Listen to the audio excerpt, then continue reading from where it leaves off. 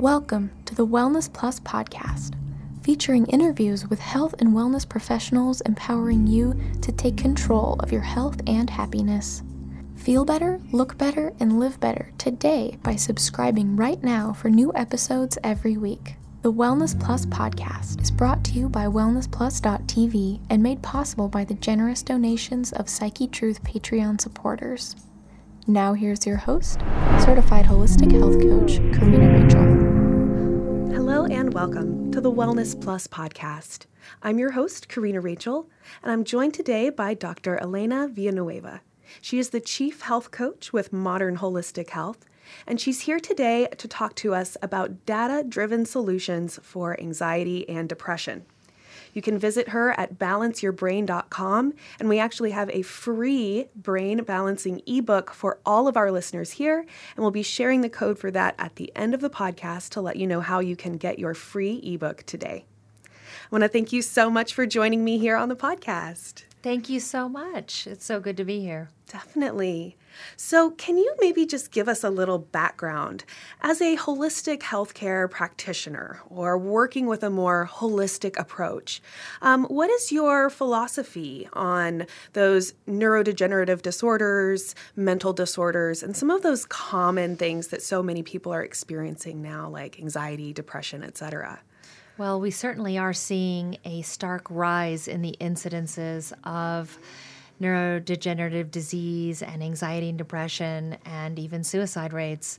It's pretty startling, and I can tell you that it is reversible, it is preventable, and the drugs are really not the long-term solution in most cases. So when you have a patient come into your clinic, can you, just kind of give us the major milestones, so to speak, of how you work to help that person through that problem? Well, we are very data-driven. It really doesn't matter what people come to us for. So if you were to come see us with whatever issue that you have, but we'll focus on some sort of neurological issue, we want to look at data because we want to find out what the underlying root causes are that are giving you the symptoms of the anxiety and depression or the bipolar, with the mood swings, or the memory loss or the mind racing or the brain fog or whatever it is. And so we run a series of labs. The data doesn't lie. The labs will tell you every single time what's going on. The key is looking at enough labs so that you're, in essence, looking under enough stones to find all of the things that could be going awry in the body. Right? Because you could have several different things going on. It could be something as simple as an offending food, believe it or not, that could be causing the problem. I can't tell you how many times that I have seen people, once we remove gluten out of their diet, that their bipolar symptoms completely are eliminated. They completely go away. Wow. It was causing such an inflammatory response to their body and their nervous system that it was altering their brain chemistry and giving them symptoms of mood swings, very, very severe mood swings with a lot of anxiety, right? Maybe it's leaky gut in combination with a food sensitivity, right? Maybe they have an underlying infection. We see that all the time too. So it's just looking at enough data to find what the underlying causes are. Typically, there's more than one root cause. Right. Typically, we have cascaded into several things that are going on in the body by the time that we go see someone, right? And so we have to find what the root causes are. And, if you have a gluten issue that's causing the brain chemistry, problems combined with leaky gut, and then you have H. pylori infection on top of that. H. pylori causes severe anxiety. There are many different infections that are known to cause psychological changes within the brain. And once we eliminate the infections, right, then the symptoms completely go away. And unfortunately, in our allopathic or traditional medical system, doctors are not looking for the underlying causes. They're looking to give a diagnosis, which is a name given to a set of symptoms. And then based on that name or that diagnosis, they have a set of pharmaceuticals that they can choose from out of the bag. Right. But with brain chemistry imbalances, it's not always a serotonin issue, right? And as we know, most of the medications out there on the market, the majority of them are designed to prevent the breakdown of serotonin so that you can hopefully build up more serotonin in your brain. But we find oftentimes that the reason why those medications don't work, right, is because it's not a serotonin issue to begin with. Wow. So can you talk, I guess, a little bit more about the labs that you're doing? Because you're definitely right that I think serotonin is kind of the big player a lot of people think about.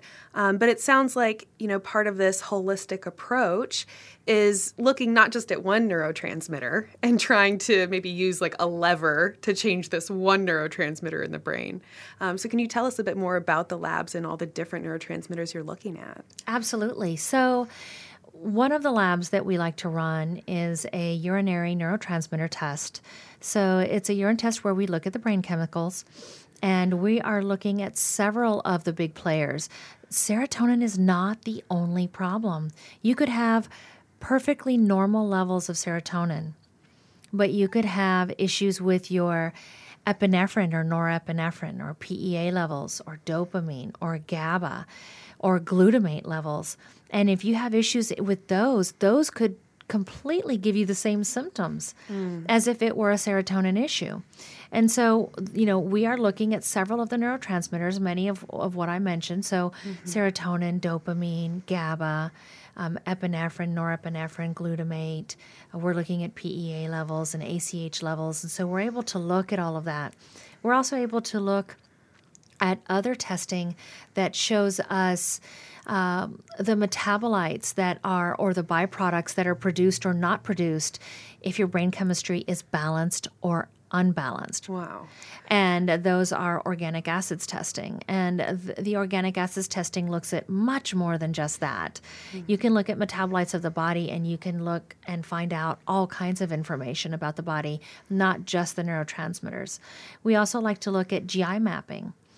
GI mapping is a gastrointestinal test that we can do where we can look to see what the biome or microbiome of the gut is doing.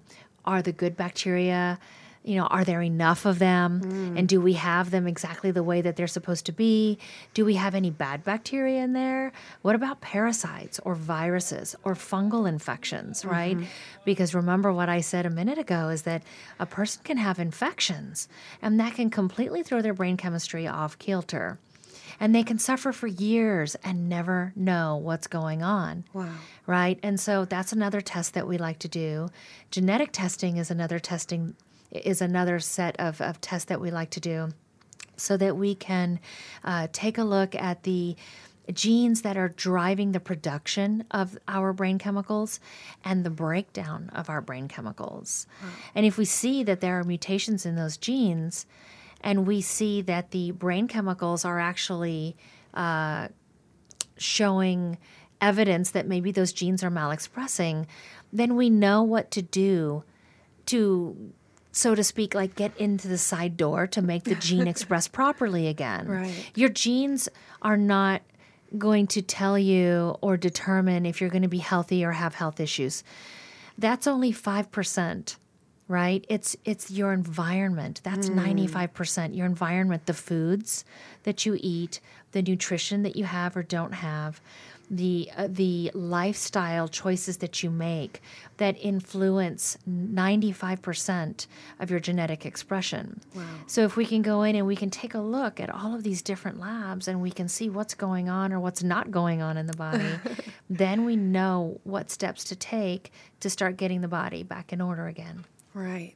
And, perhaps this is kind of goes without saying, but it really does kind of elaborate on the holistic approach, that you really are taking into account these different physiological factors that have, like you said earlier, psychological effects. So where we oftentimes associate physiological issues with maybe pain or other physical symptoms, I think it's very interesting that so much of that maybe internal physiological stuff, maybe in the gut or other parts of the body, can actually manifest as those psychological symptoms that many of us have just kind of resigned ourselves to. Oh, I have anxiety, or like you said earlier, especially for those who've received a mental health diagnosis from a doctor.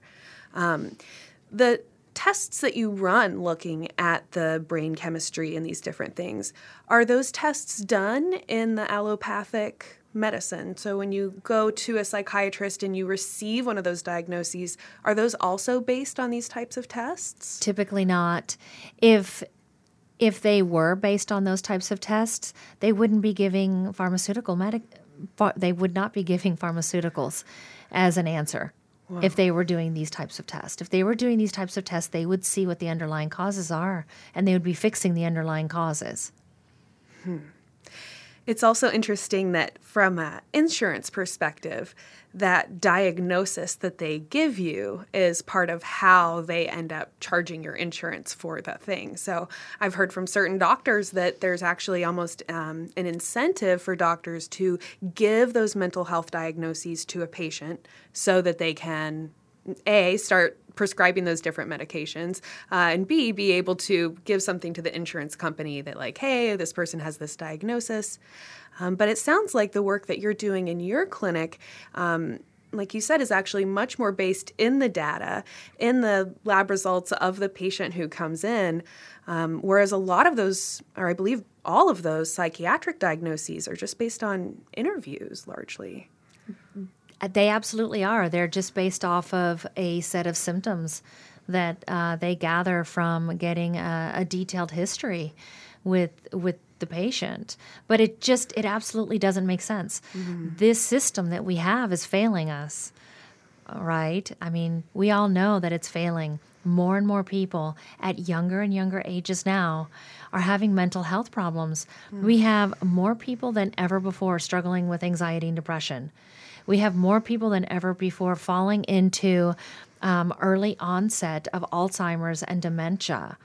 And we have more people than ever before committing suicide. This is completely unacceptable. It doesn't need to be that way. We are successful with over 90% of the clients that we work with. Wow. And it's because we're looking and we're finding the underlying root causes and we're taking care of those problems. You know, giving someone a diagnosis and giving them medications and sending them home, that's a cop-out. That's not real medicine. I agree. And it makes me really angry to see that more and more people are getting put on so many different medications. I have clients who will come to me that are on 5 different psychotropic meds. 5. You know, they're on Lamictal and they're on Xanax and they're on, 3 other different medications. I don't even know how they're even functioning. Within a year, they're typically off of their medications and they're feeling better than they've ever felt before. Wow. We see younger and younger children that are being put on psychotropic meds. That's not acceptable. It's not acceptable. And these medications are not making people better. If they were making people better, we wouldn't have a rise in the incidence of psychological issues that we're having. Right? And you wouldn't see all of these people walking into your clinic saying, help, this isn't working for me. Why isn't this working for me? And I mean, could there be a more devastating thing to be experiencing than a health issue that is affecting your energy, your positivity, your ability to be motivated, especially when a lot of these things have to do with taking on healthier lifestyle practices and making these decisions. For so many of these patients who are struggling with these different symptoms of the underlying root cause, that's maybe making it really difficult for them to even begin implementing those types of changes. You had talked earlier about the Balance Your Brain ebook, and that you've kind of laid out maybe a crash course that someone could use, even if they aren't able to come in and actually receive the lab tests from you and work with you directly. Can you talk a little bit more about what that process would be for someone to maybe start hopefully resolving this problem? Yeah, absolutely. I'm so happy to share that with you. I have poured my heart and soul into helping people or, learning what underlying causes can be for neurological disorders. And a lot of that stems from my own story. As you probably know, like most health practitioners, and ended up having a family member or themselves who struggled with some sort of a health issue. And they ended up becoming an expert, in that field.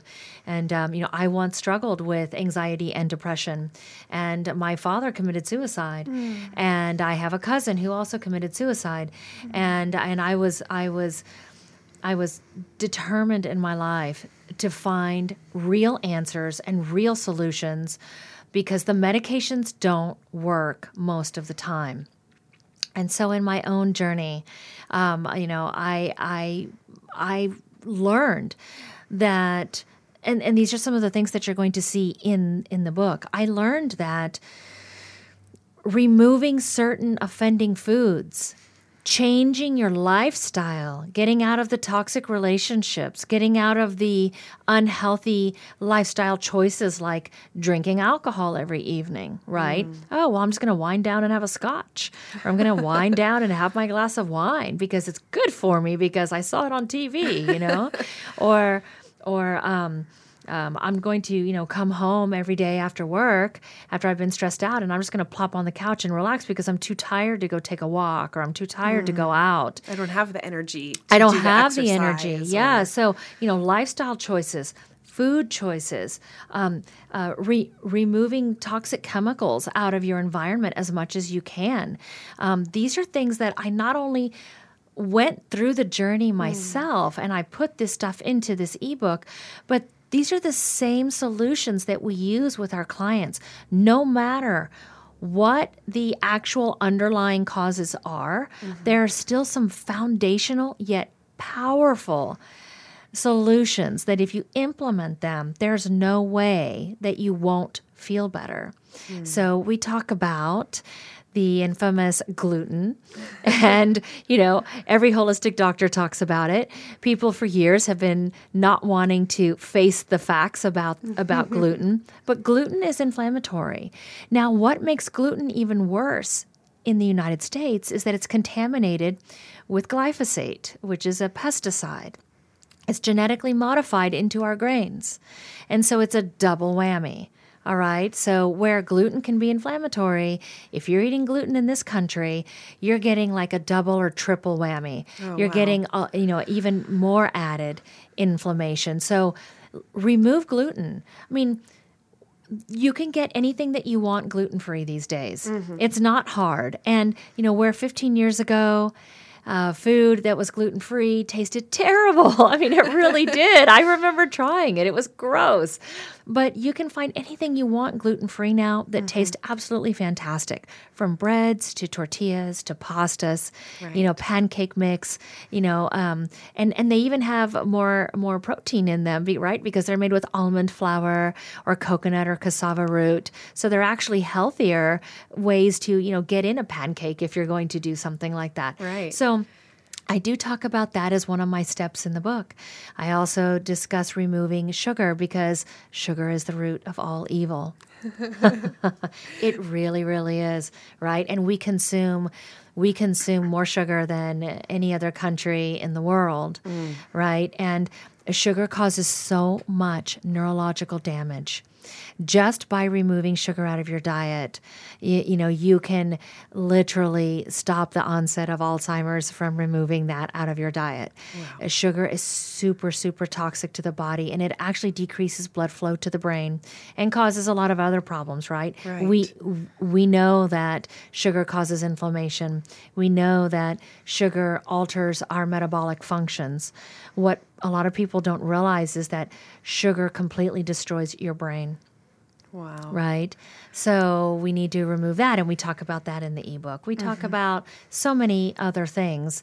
We talk about gut repair in the ebook, right? And so, I've got 12 steps in there. And 12-step program. I like that. It's a 12-step program, and if you seriously and truly, if you implement these things, there's no way that you're not going to see some improvement. Now, you may need additional hand-holding. You may need that extra coaching. You may have a more complicated case. Right. Where, that's where in my 13th step, I talk about get a health coach. Get somebody who knows what they're doing. Get someone who knows, how to interpret the labs, what labs to order. Get someone who is passionate about, brain chemistry imbalances and neurodegenerative disease.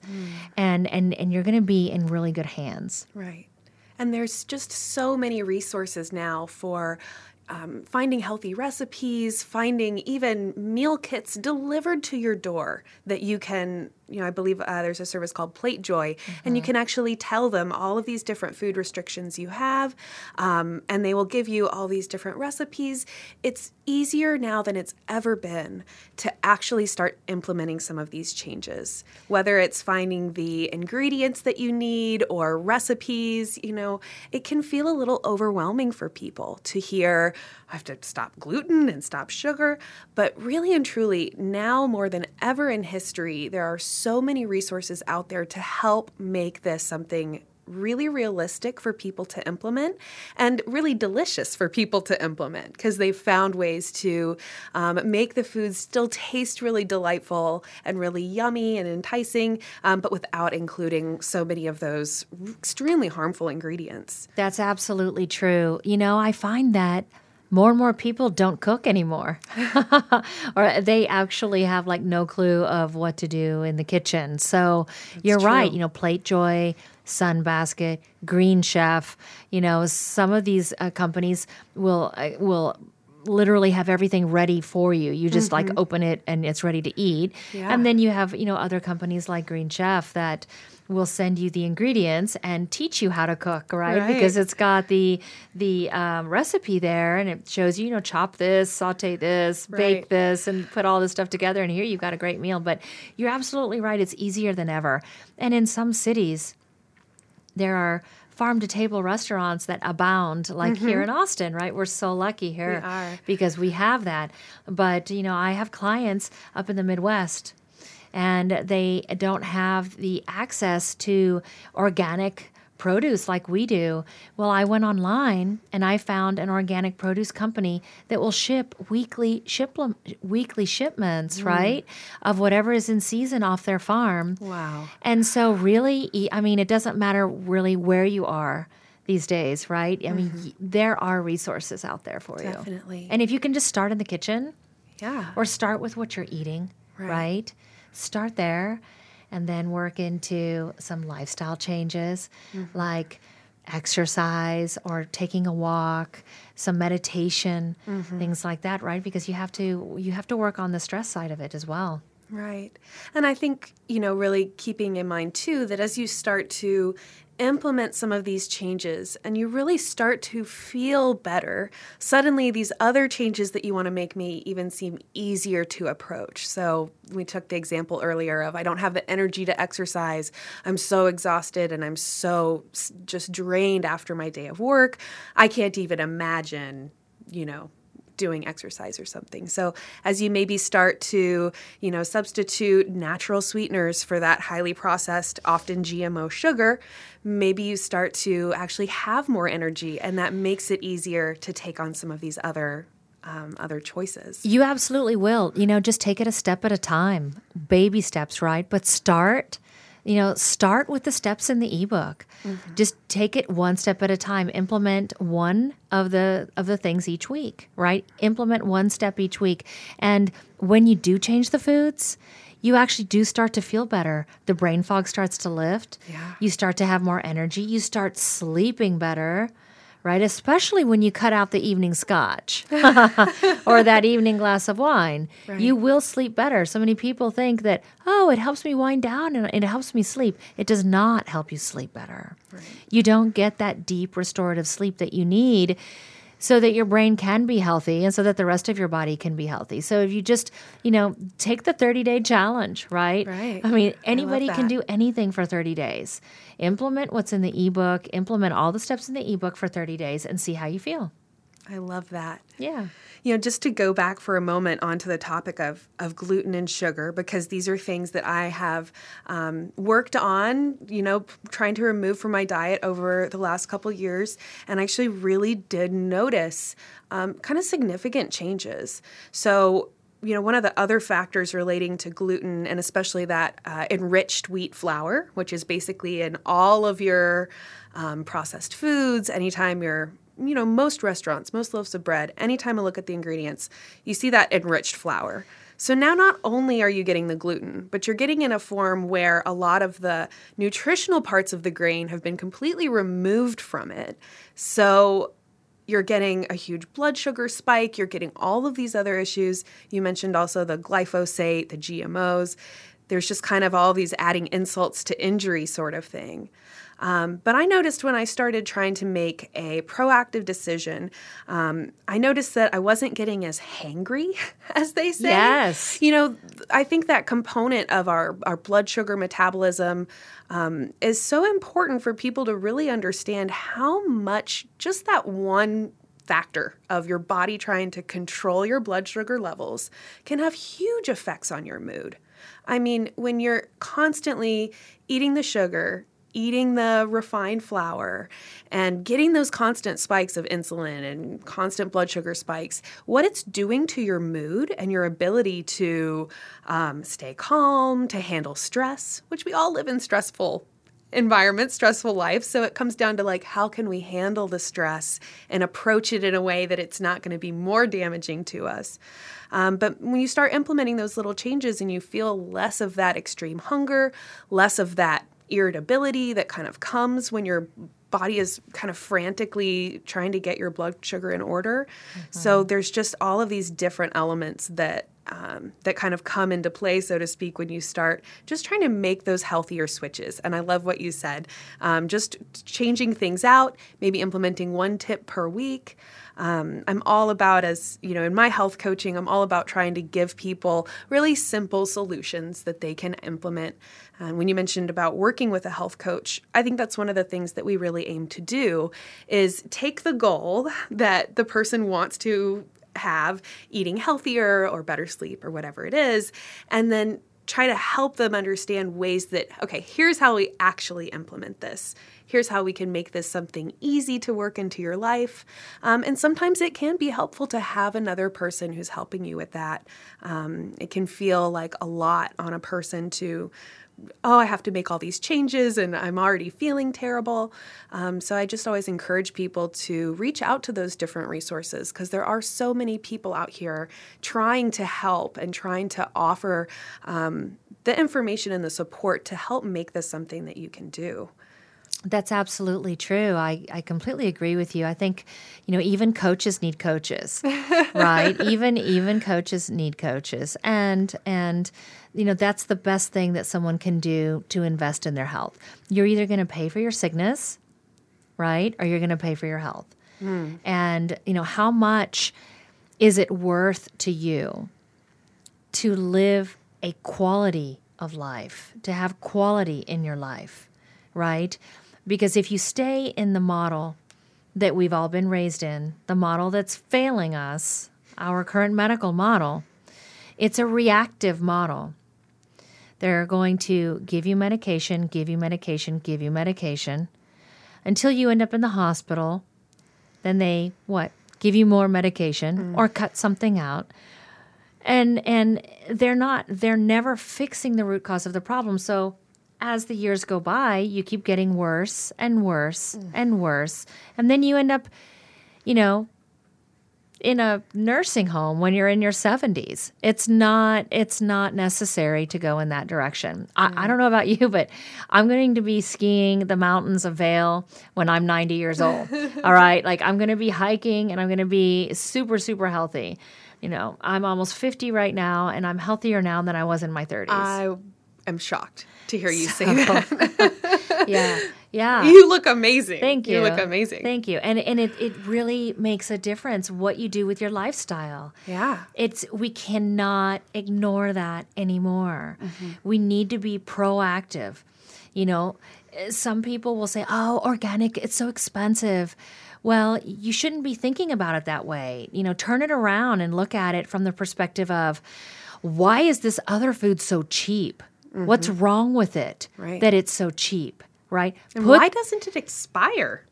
That's pretty scary. Why doesn't this food expire? And what's in it that I can't pronounce what's in it? Mm-hmm. You know, why can't I pronounce all of these names on the label of the ingredients? If you can't pronounce it, stay the hell away from it. You know, to maybe delve into another common food chemical, because you mentioned that one of the neurotransmitters that you look at is glutamate. So that makes me think about monosodium glutamate, one of those really common food chemicals, which often assumes hidden names like yeast extract, sodium caseinate, and I see these things on almost everything. I'm very, very picky about reading my food labels and trying to avoid certain things. And so I've really become highly aware, acutely aware of how many foods these things are contained in. So how does monosodium glutamate affect our health? Is that going to maybe be one of those food chemicals that can have maybe be an underlying root cause? Oh, absolutely it can, but you can add it to the list, right? It's not just MSG. You have, you know, almost any type of preservative out there, almost any type of chemical additive that's, you know, added to our food is going to cause us problems, and not just neurological issues or symptoms of headache, but it can cause also autoimmune issues, and it can completely destroy your gut biome, which is going to lead to a whole handful of issues, right? I mean, if you don't have a healthy gut, it's going to affect your brain chemistry, your immune system. It's going to affect your body's ability to regulate inflammation. It's going to affect your thyroid, your hormones. I mean, it's a whole cascade effect. Right.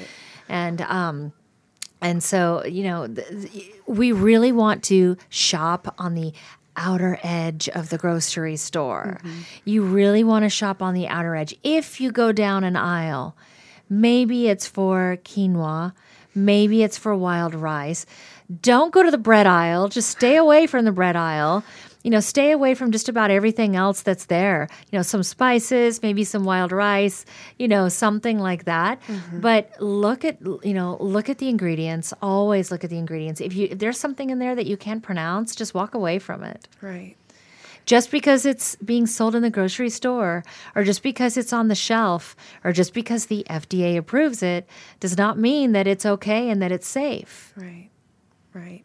I think, too, you know, after years and years of being one of those people who, I would spend, 4-5 hours at the grocery store sometimes because I would really read the label of everything.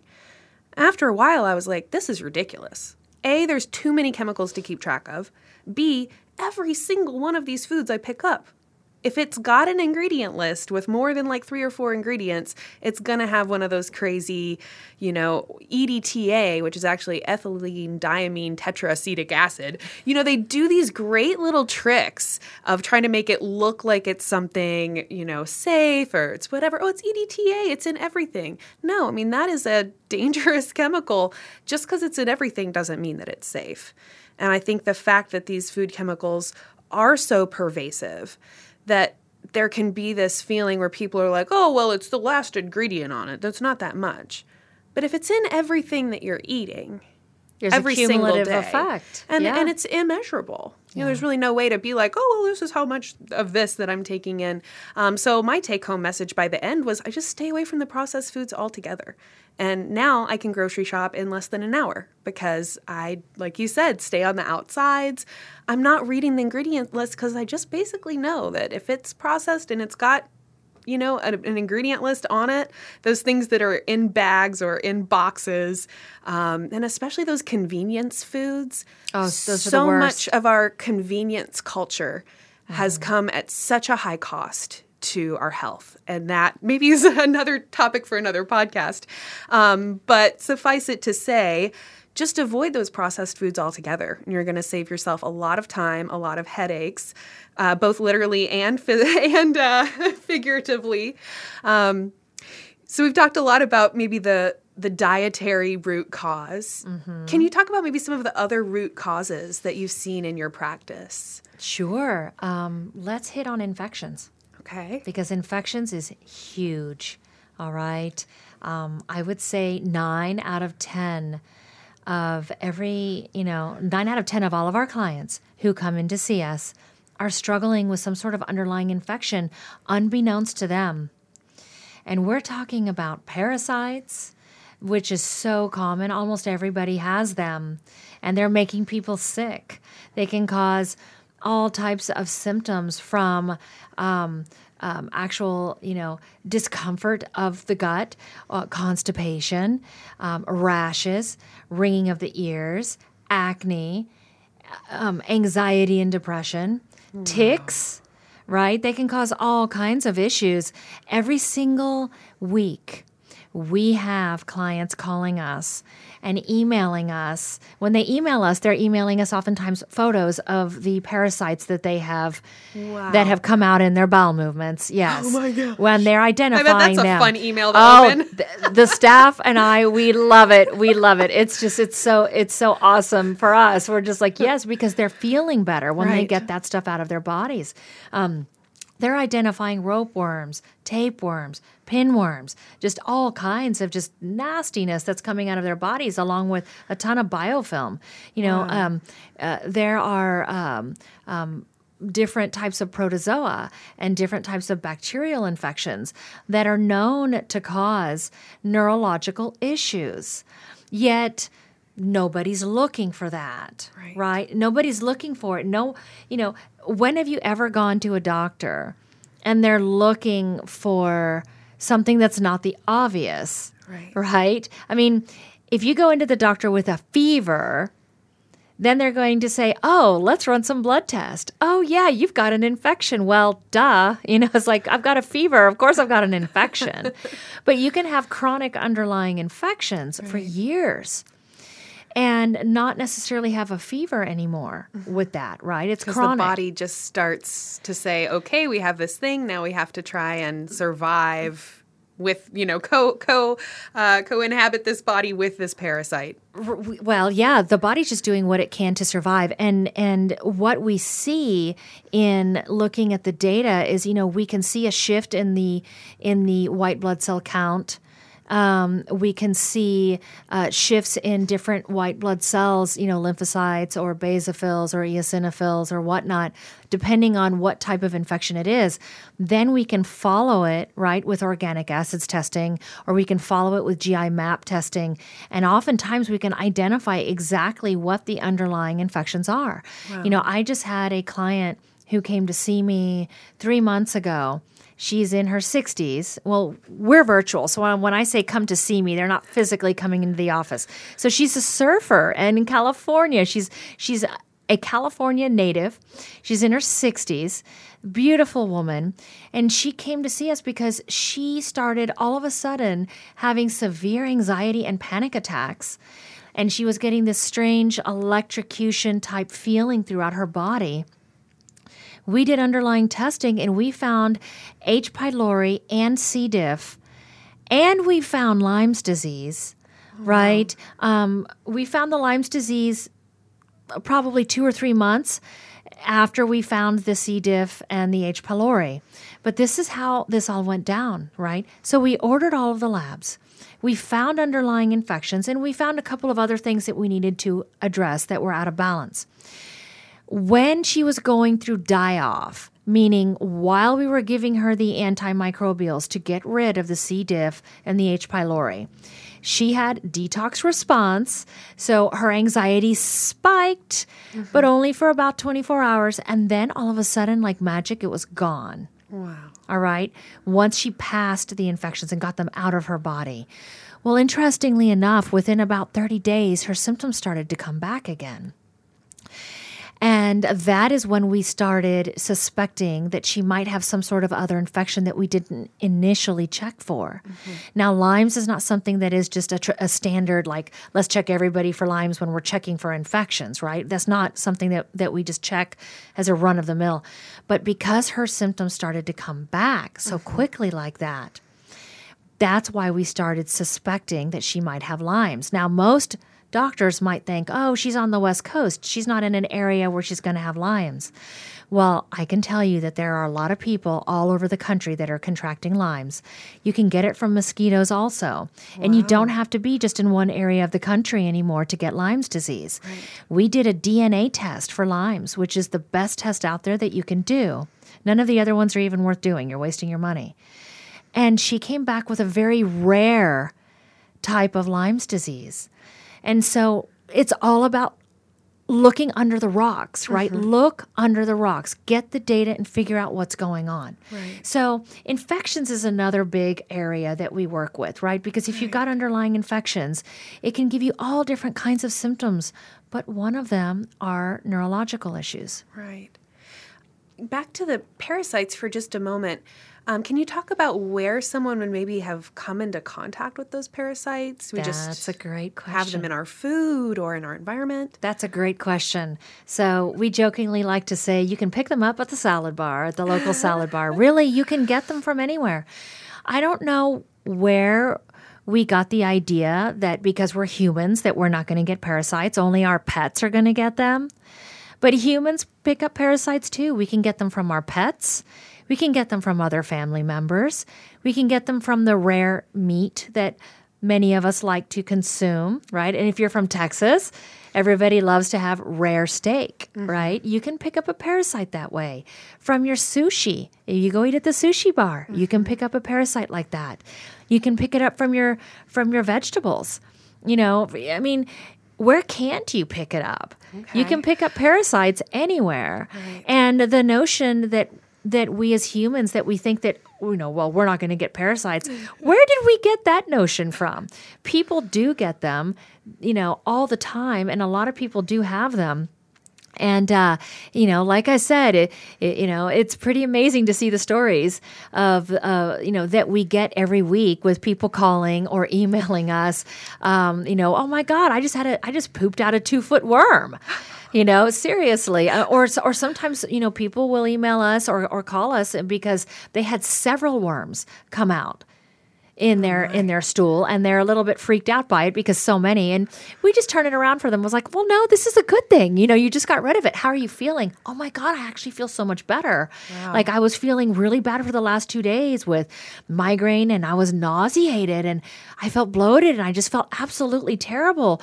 But I remembered what you said, that it was probably a die-off reaction, that I was getting ready to probably release some biofilm and some parasites. And sure enough, this morning, I had like a whole pile of worms that came right out of my body. And I actually feel better than I felt in years. Wow. And so underlying infections is huge, and so many people don't catch them. And it's really important to understand, too, that there are different herbals that you want to use for different types of infections that are super, super effective.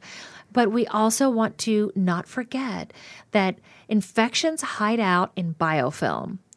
And biofilm is like this slimy sludge that is created by the infections so that they can hide out in there. And that's where the immune system doesn't find them. And therefore, the immune system doesn't realize after a while that the infections are still living within the body. So sneaky. They're sneaky.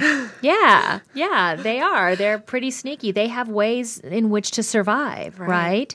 And so we have to give biofilm busters, right? That's what we call them, biofilm busters, or agents that can break up the biofilm so that we can effectively get rid of all of the infections. Wow. And typically there are co-infections, so it's very rare to have just one, like one type of bacteria or one type of parasite. Especially if you have parasites, you typically have co-infections with them that are like viral and some bacteria and protozoa. You usually have a whole mess of stuff going on in there. Wow. Very interesting. Yeah. And then I think, can you just speak a little bit to the die-off effect? So is that where you'll actually maybe get a little bit worse before you get better? Yes. Like your symptoms will, you're going, oh man, I'm doing all the things, I'm following the ebook and I feel worse. Maybe just hold tight for a second because that will pass as your body maybe works through those, getting rid of those different offenders. That's true. So, if you're eating the standard American diet, the SAD diet, where you're eating all the processed foods and you're having sodas and you're going to the drive-thru and you're just eating like that, when you first start changing over to clean foods, your first week is going to be a little tough. But that's not because you're not putting the right food in. It's because your body all of a sudden has the tools that it needs to get all the garbage out, right? And yeah, you might feel bad for 2 or 3 days. Typically by the 4th or 5th day, though, all of a sudden you start to feel better. And when we're talking about getting rid of infections, you can have bigger die-off responses because as you kill off the infections, they release a lot of endotoxins into the body. And so, that's where working with a coach is so important. Yes, you can go online and you can find the different herbals that you can use to kill off parasites and to kill off other, like broad spectrum antimicrobials. But, be very careful because if your detox pathways are not open and working properly, which many people, they're not in the beginning.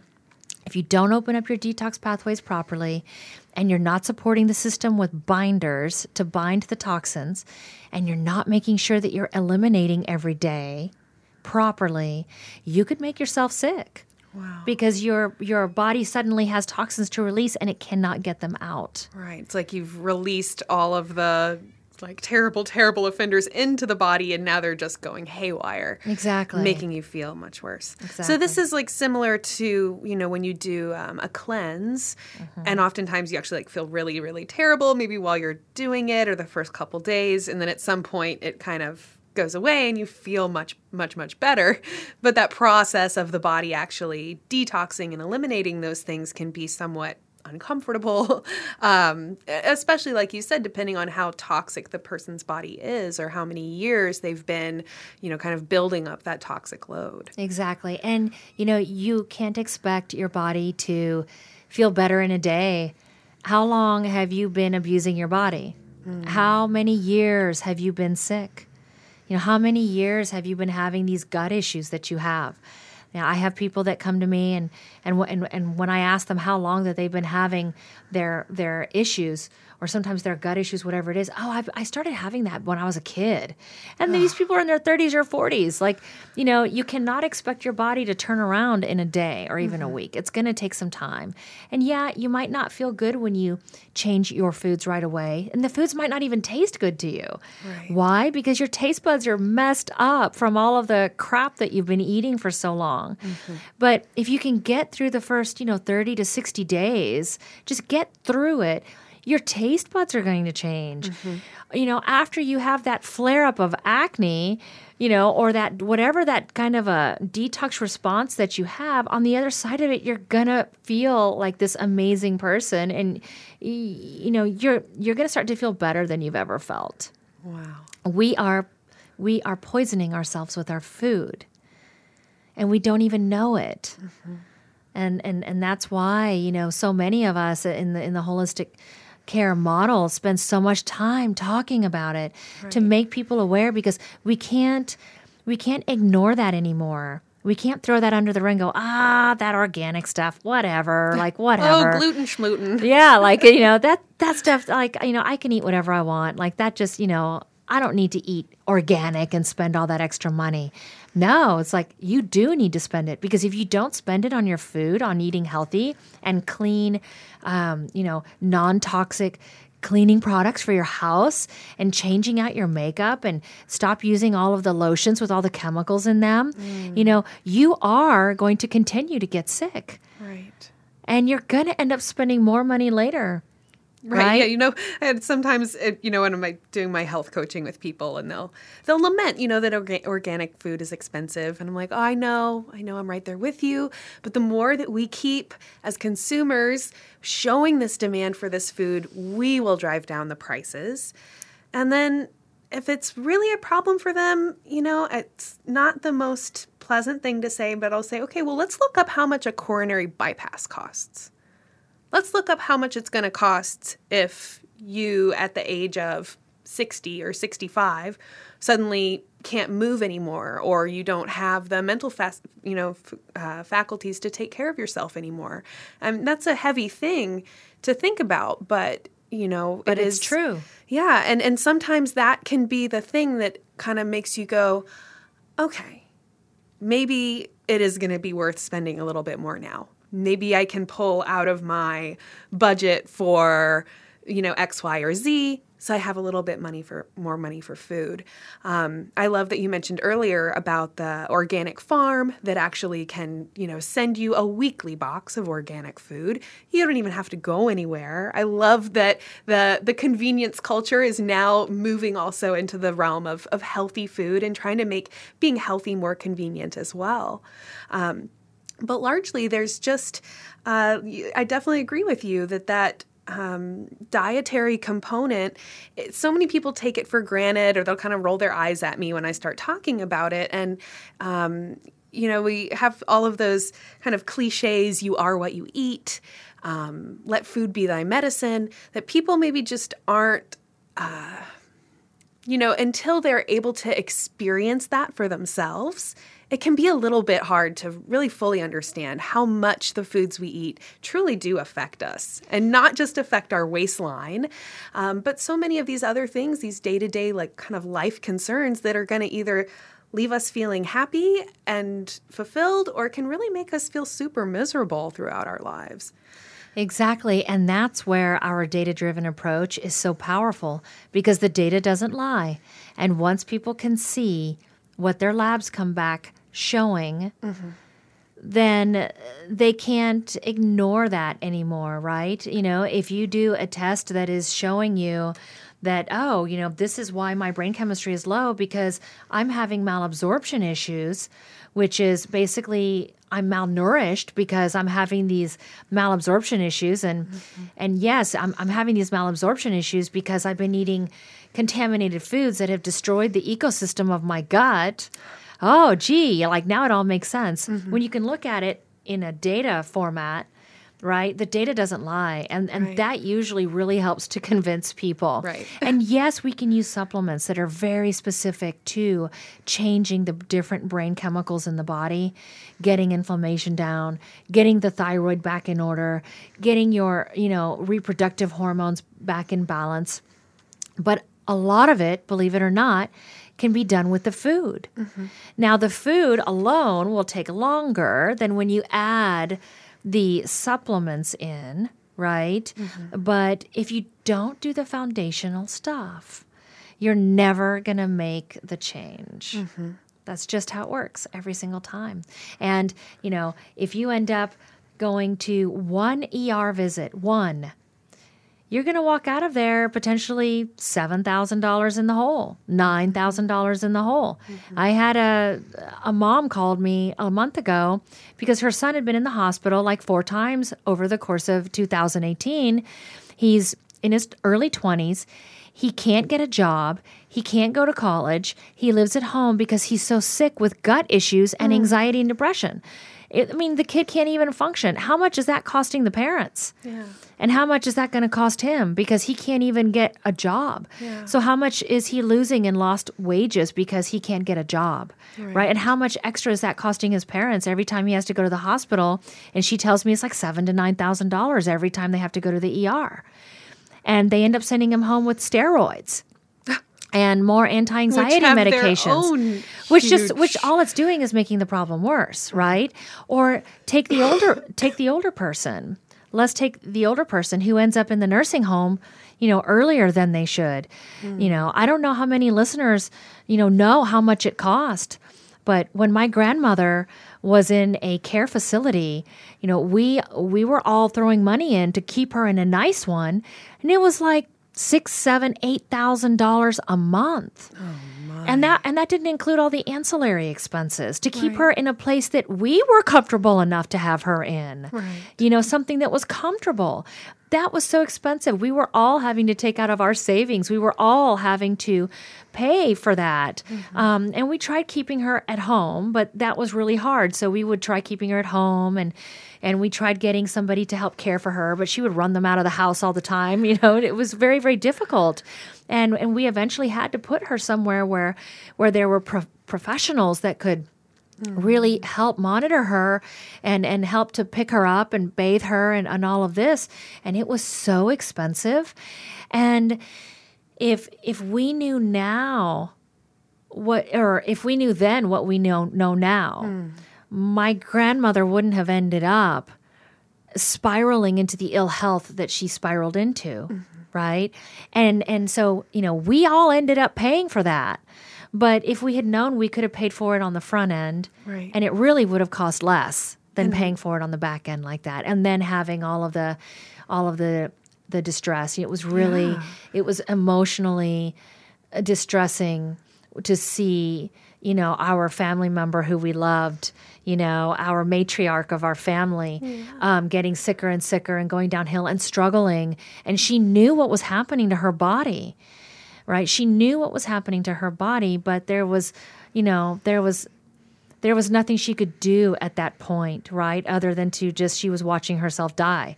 And it was costly in more ways than just the amount that we were paying for the home, for the nursing home that she was in. Right. And so when I tell people pay for it now or pay for it later, like, I am not kidding. Yeah. And it's not just the monetary payments we're talking No. about. And that really, to me, when that's people's excuse, because a lot of times people will just have their excuses. I mean, we're creatures of habit. We don't like to change. It can be hard to change. It can be scary, so scary to change. But to see how much is at risk and how much is at stake that we kind of trade in for the convenience, for the comfort of staying in our comfort zone. And as you said, it really, often takes a very heavy situation that can really be the impetus for someone to, okay, I'm ready to make these changes, or I'm ready to look for another solution. One of my kind of big areas of interest that I personally feel is a big contributing factor to a lot of the neurological related things is the demonization of fats in the diet. The idea that we were told, stop eating fats, don't eat fats, reduce your fat intake. And I've seen so many people that I've worked with personally who were working together, and you start to see this little link between people who are trying to be healthy or trying to lose weight. They're removing fats from their diet. They're scared of eating fats. They're scared of eating butter. They're scared of eating coconut oil because they think that it's going to make them overweight. And I'm like, put those things back in your diet. And they come back to me and they're like, actually, I didn't gain weight and I feel better. And Absolutely. I feel like I have more energy. And then I started actually working out more because I felt better. And I just started seeing this link, which interestingly, a lot of the information that was demonizing fats and trying to tell people that it was so bad was actually coming from funding from the sugar industry. And then you look at all the fat-free foods. What do they all have? A whole lot more sugar. Sugars and carbs. It's kind of like added this, compounding effect where people aren't getting the fats that they need for the brain to be healing and repairing. All the neurotransmitters that really rely on those fats are made of fats, compounded with the fact that then people aren't satisfied. and they're eating more sugar, and they're eating more carbs, and they're eating all of this. And then the weight spirals out of control, the blood sugar metabolism spirals out of control, and it's just this kind of chaos that to me kind of comes back to what I call the low-fat trap. And I don't know, so I'm just interested to maybe hear your perspective on that. No, I'm so glad to hear you say that. Our food pyramid, well, I mean, do I need to say that it's just like the worst thing ever? 7 to 9 servings of grains a day. I really hope that the people listening on this podcast know better than to follow that old food pyramid. It's absolutely terrible. Fats are foundational for our health. Fats and amino acids, fatty acids and amino acids, you have to have those. They are building blocks for your body. Your brain cannot regenerate without the fats. Your body cannot make hormones without the fats. I like to put things in perspective. Right? So let's take a look at this. Fats and amino acids, or fats and proteins, people cannot live without those. We would die without those, right? But we don't have to live with carbohydrates and sugars. We can literally survive without those. Those are not essential for us to survive, right? And so, if you look at it in that perspective, it really gives you, a whole nother outlook on putting fats back into your diet.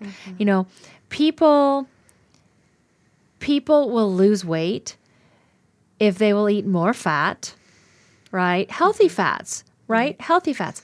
If they'll eat more fats and get ample amounts of amino acids, right? And just cut out all the boxed stuff that they've been eating all their lives, all of the carbs and sugars and processed stuff, your body will transform. That's absolutely true.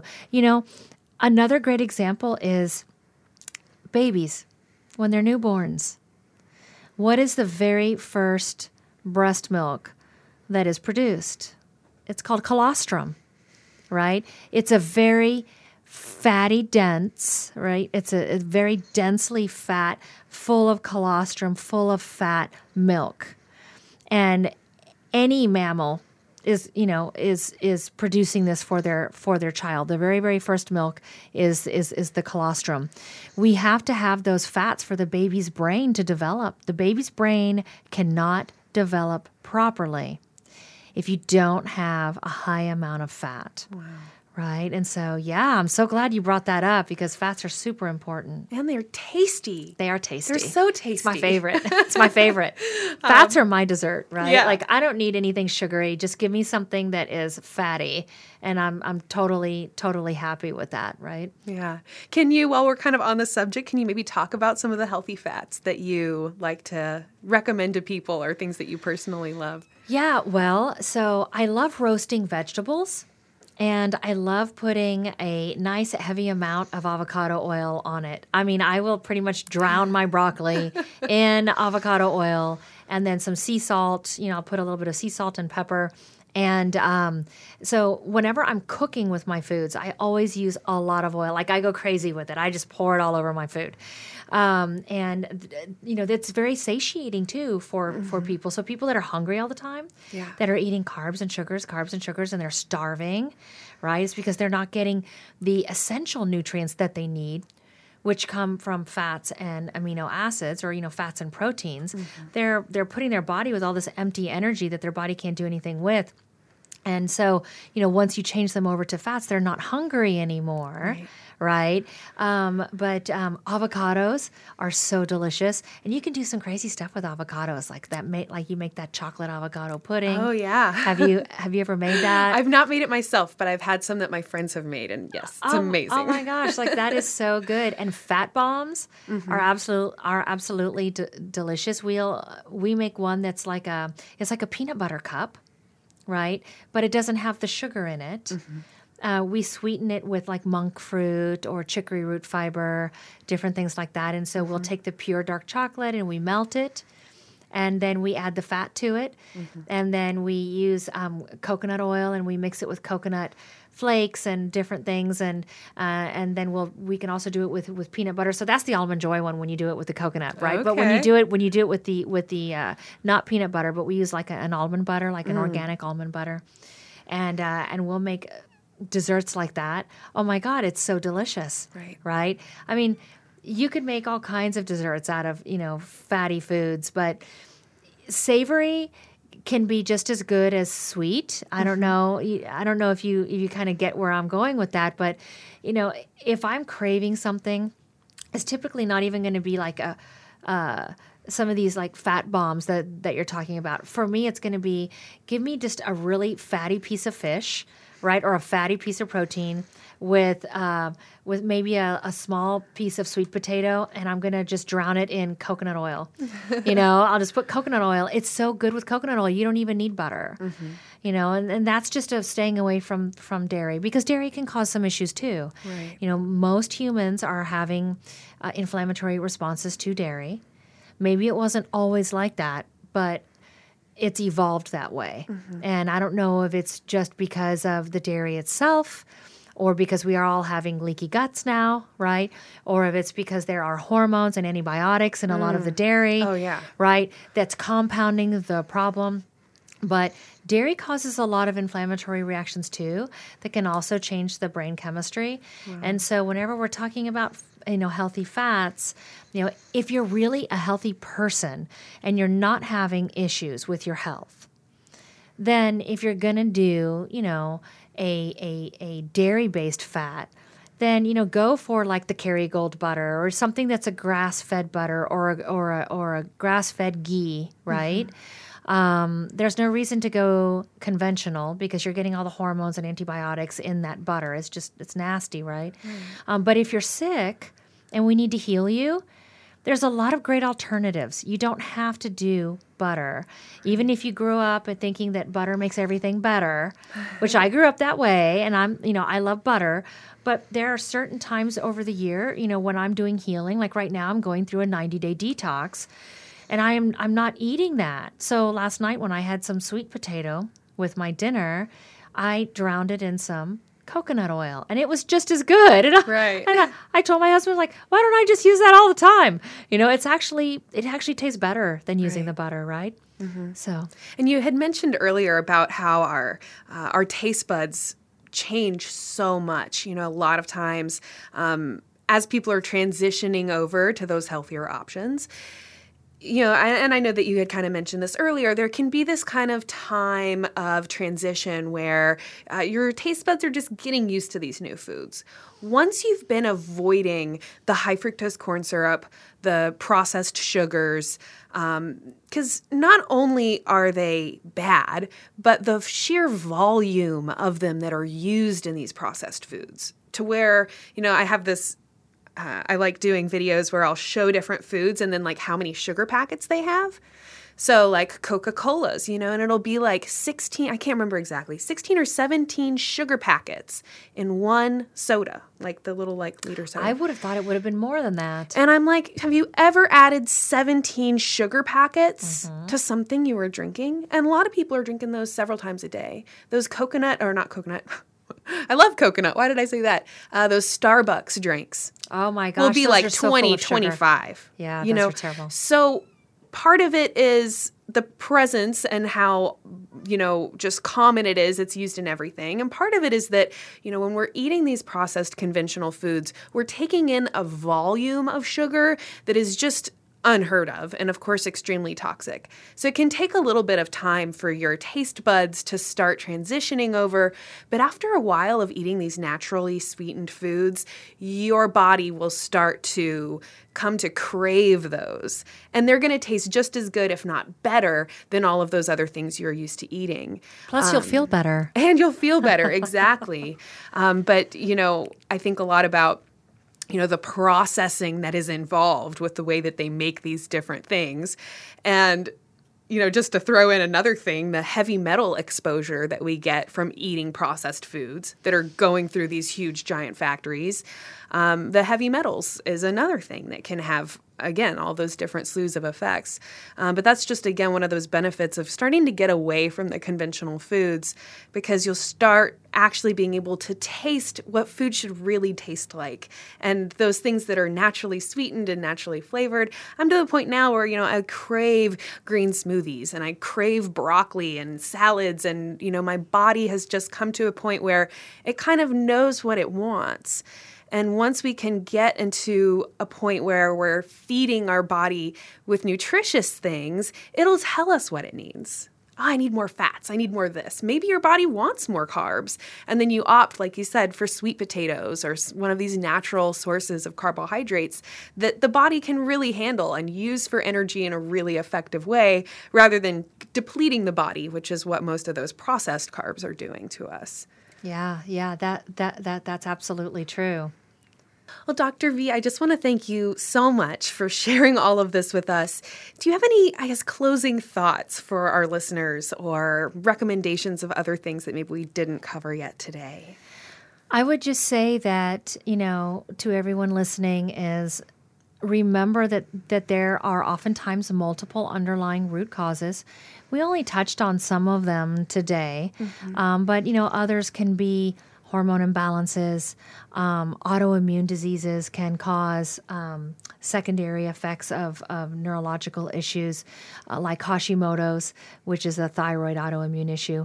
But even if you don't have Hashimoto's, just having thyroid imbalances can also cause a problem. So there are a lot of things that you want to take into consideration when you're looking at why your body is having symptoms, whether it's a brain issue or a neurological issue or not. Oftentimes there are multiple underlying causes. So I would just say, find yourself a good health coach. Get somebody to guide you through it so that you're not wasting your money and your time trying things and feeling frustrated because you think that it's not working. If you get a health coach, they're going to be able to guide you. Right. Well, I just want to thank you so much, and I can't wait to have you back on the program again. Thank you so much. Thank you. I appreciate that. For all of you listening, you can visit balanceyourbrain.com to download the free ebook, or you can text 31996 to BRAIN. I said that wrong.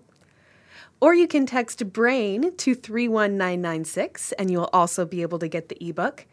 If you'd like to learn more about Dr. V or potentially set up either an in-person or virtual appointment with her and her staff, you can visit modernholistichealth.com. I want to thank all of you so much for listening. I truly hope that this podcast has left you feeling empowered and enlightened. You can learn more about us and check out all of our other informational videos by visiting us at wellnessplus.tv. Thank you so much for being here, and I hope you have a wonderful rest of your day, and come back and join us again soon. We're the only country in the world that separates the mind from the body. The only country. I'm joined today by Athena Jezik, Ed Norden, Robert Gardner, Dr. Paula Bruno. The body has a natural ability and tendency to want to heal. It doesn't have to be complicated or costly. I can talk science. Yeah, we'll talk science for sure. You do often need to supplement with magnesium. Unbalanced life will make a mess of your face. Vitally important to make sure that the entire system is opened up. Actually, happiness and suffering are states of mind. They're not external things. Do you have any recommendations for our listeners? Use a tennis ball. Vinyasa or Hatha yoga. Try a HIIT workout. You only got to do 20 minutes. Every day, having a practice for yourself. We're not powerless, right, to improve our situation. Welcome to the Wellness Plus podcast.